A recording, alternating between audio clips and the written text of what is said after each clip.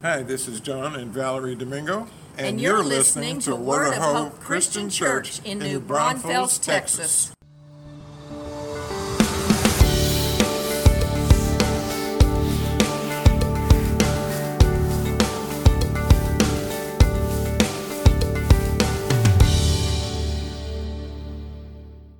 Welcome, everyone. I'm Pastor Tim with Word of Hope Christian Church in New Braunfels, Texas. It's Sunday, February 4th, and this is your Sunday sermon. Today's part 5 in our series, Discipleship Matters, and we're going to talk about, if you want to be my follower, then ... We're going to be looking at one main scripture. That's going to be the focal point of today's message and next week as well, Luke chapter 9, verse 23. I'll tell you more in a minute, but right now, let's pray. Gracious Heavenly Father, Almighty God, we're excited to hear from your word today.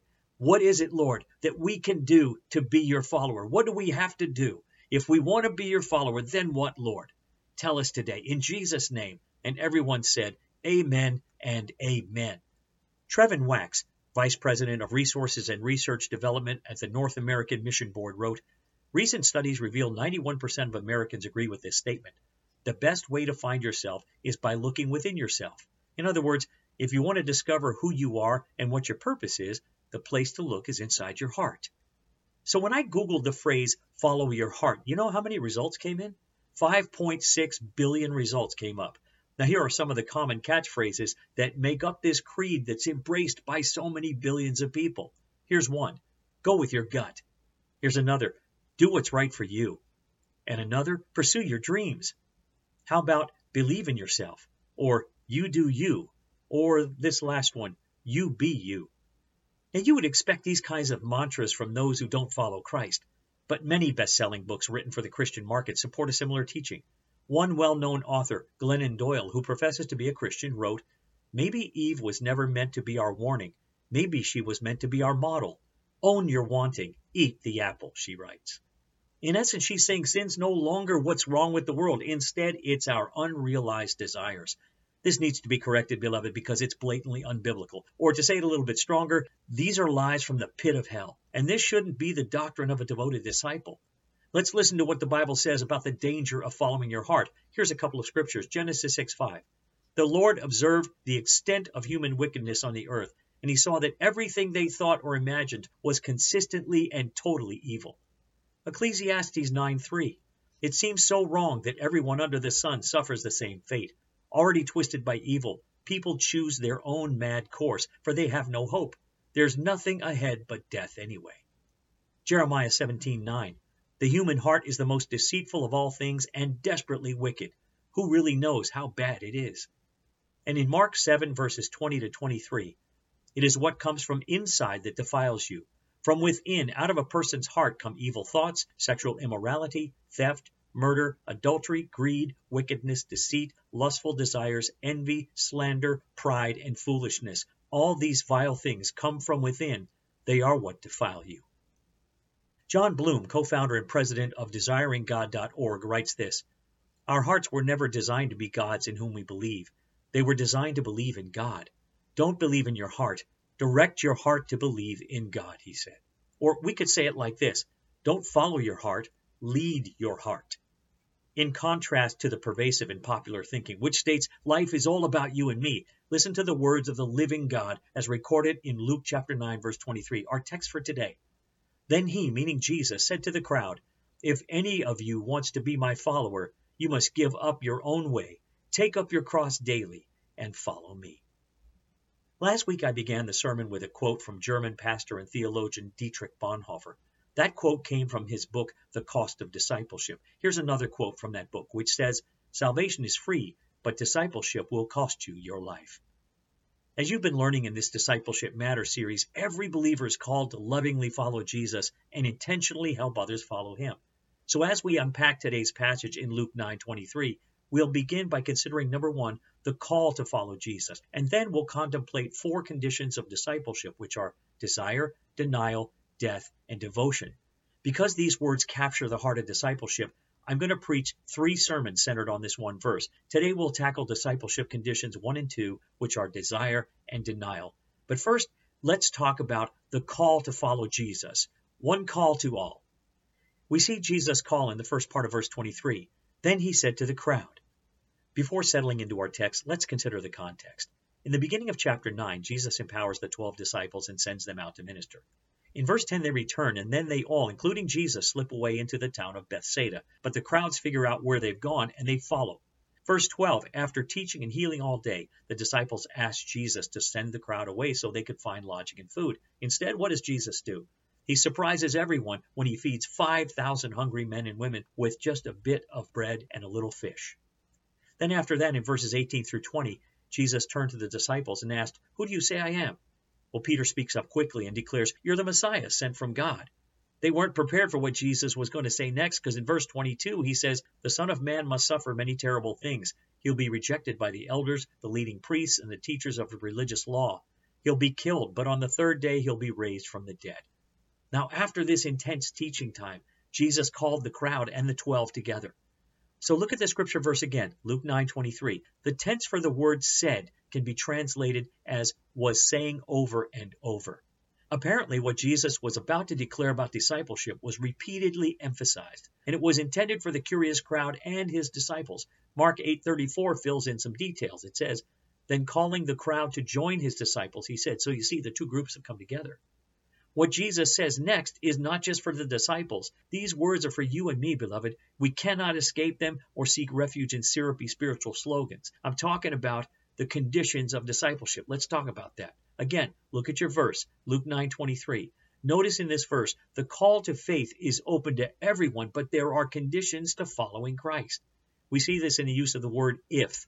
I'm reminded of Luke 14:25 from our text last week, which said, "If you want to be my disciple, you must, by comparison, hate everyone else." Some of the most profound truths come in small words, don't they? Grammatically speaking, the word if introduces a conditional clause, meaning there are certain conditions or circumstances upon which certain consequences follow.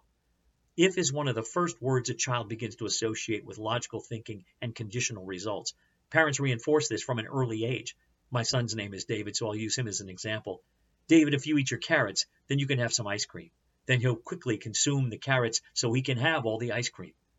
As one grows, the ifs come fast and furious, and we figure out we have a responsibility to do something. If you finish your homework, you can go out and play. If you complete your chores, you can use the car this weekend. If you take this medicine, it should relieve your symptoms. If you read your Bible regularly, you'll grow in the knowledge and love of Jesus Christ.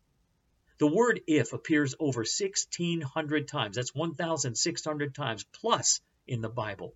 574 of those times are in the New Testament, and almost half of that number are found in the four Gospels. Jesus always put the if on man's side and never on God's side. The word if, it reminds us of our responsibility to respond and not be passive. As we've said before, you will never coast into Christ's likeness. Here's just a few examples from Jesus. Mark 14:23 and Revelation 13:9 both say, "If anyone has ears to hear, let him hear." John 7:37 says, "If anyone is thirsty, let him come to me and drink." John 8:31, Jesus said, "If you abide in my word, then you are truly my disciples."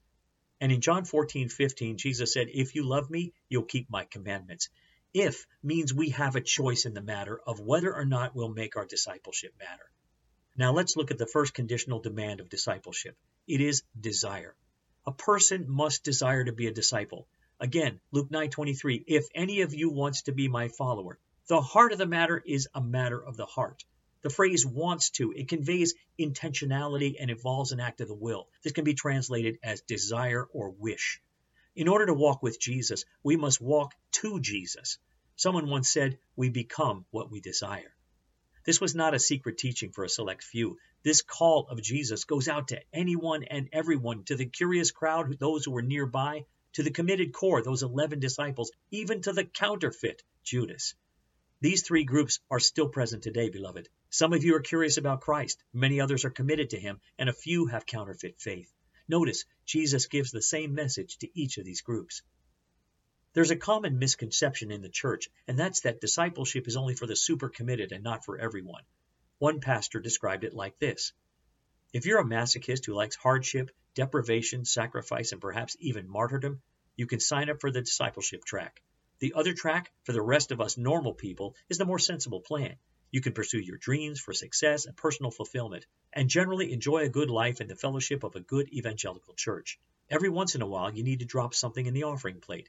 But don't worry about sacrifice, cross-bearing, or self-denial. I contend that Jesus taught that there is only one track for those who believe in him, namely the discipleship track. If you're not his disciple, you're not a Christian. Every believer is called to be completely yielded to Jesus as Lord. Now take a look again, Luke 9:23. Notice the phrase, wants to be my follower. This is the idea of movement, of lining up behind the Lord, following wherever he goes. We don't walk in front of him and ask him to catch up with our ways and wishes. No, we get behind him, so we walk where he walks. We don't live where we want and ask him to bless it. Rather, we walk in his blessings when our lives line up with his word. Do you have the desire to follow Jesus as one of his disciples, beloved? Listen, you won't follow him if you don't want to. Some don't follow the Savior because they don't want to or because they want immediate gratification instead of godliness. Until you desire to be a disciple, you won't be one. If you desire him more than anything or anyone else, you will be a disciple of Jesus Christ. Psalm 73:25 says, "Whom have I in heaven but you? I desire you, Lord, more than anything on earth." So the first condition of discipleship is to settle your desire. The second condition we're going to look at today is denial, specifically denying self. Now that's a little different than self-denial, and I'll tell you why in just a minute. Verse 23 says, you must give up your own way. The phrase you must puts the responsibility on each one of us. This has got to be intentional because it's not automatic for us. Someone once said, honestly, I don't want to forsake myself. I like me, and I don't want to be told that the one I like the most I have to forsake. Yet Jesus says that I have to deny or forsake the one person I like best. Everything within us screams against surrendering like this. To give up our own way implies a firm refusal. This is the same idea that describes Peter denying Jesus. One Bible dictionary defines denial this way: to disown and renounce self and to subjugate all works, interests, and enjoyments. Jesus said it bluntly in Luke 14:33, so you cannot become my disciple without giving up everything you own. To deny self is a command from Jesus Christ himself, and it means right now, without delay, we're called to make a radical decision to renounce our own righteousness and refusal to see self as supreme. According to Titus chapter 2, verses 11 and 12, God's grace can free us from the grip of ungodliness. It says, for the grace of God has been revealed, bringing salvation to all people, and we're instructed to turn from godless living and sinful pleasures. We should live in this evil world with wisdom, righteousness, and devotion to God. I also want to say that denying self is not the same thing as self-denial, like not eating chocolate or going on a Facebook fast. To deny self is turning from sin and selfishness and turning to the Savior. Having said that, it may involve saying no to some practices or habits or even relationships. Denying self means I stop thinking I'm always right. I stop living with my own power and I refuse to pursue my own pleasures because I no longer belong to myself. We see this in 1 Corinthians 6:19 and 20, where the Apostle Paul writes, don't you realize that your body is the temple of the Holy Spirit who lives in you and was given to you by God? You do not belong to yourself, for God bought you with a high price, so you must honor God with your body.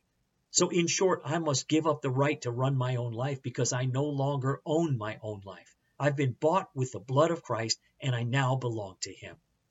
Beloved, if you're headed the wrong way, God may send people or problems your way to get your attention. Best-selling author Paul David Tripp states, God is quite willing to interrupt your comfort in order to reclaim the allegiance and submission of your heart.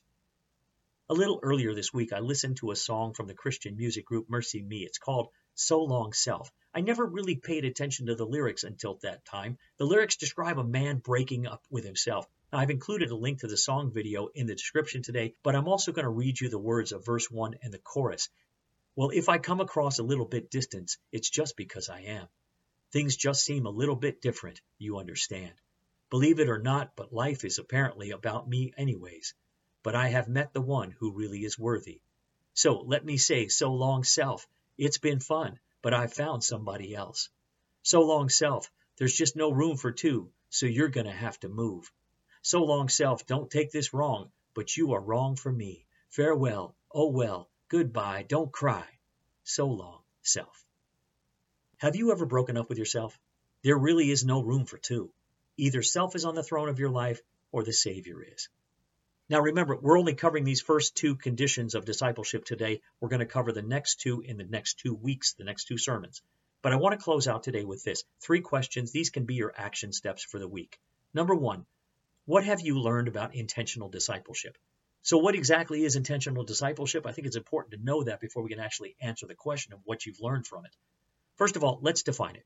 It's about putting faith into practice and helping other believers do the same. It's about mentoring and encouraging believers so that their faith has an impact on the world around them. So what could intentional discipleship look like in our daily lives? For instance, to be intentional and look outward, maybe passing on what others have poured into your life. Choose to be a disciple every day and look out for opportunities that God provides. How about this? Be accountable to God. Maintaining parental responsibility to disciple their children. That is not the church's role. The church is a resource, yes, but the church's role is to support you and be a resource. And how about this? Denying yourself. It opens doors to everything else in life. How about you, beloved? What have you been learning? Here's the second question. Is there someone you'll share this with? I want you to think of someone right now, write their name down, and do it.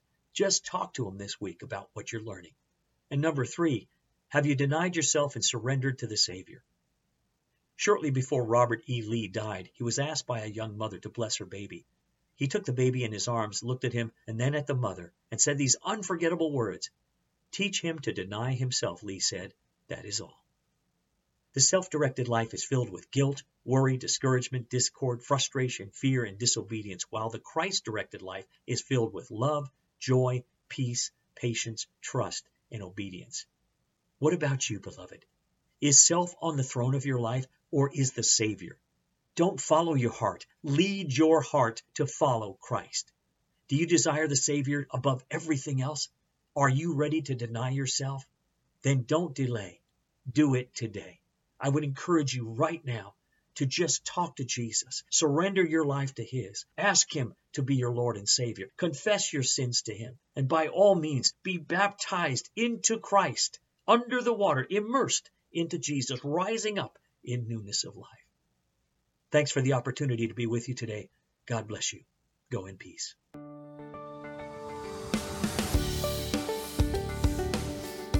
Thanks for listening. Join us again next time for another encouraging message from God's Word. To find out more about our ministry, look us up on the web at www.whccnb.org.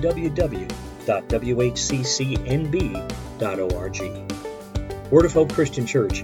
Real people, a real God, real hope.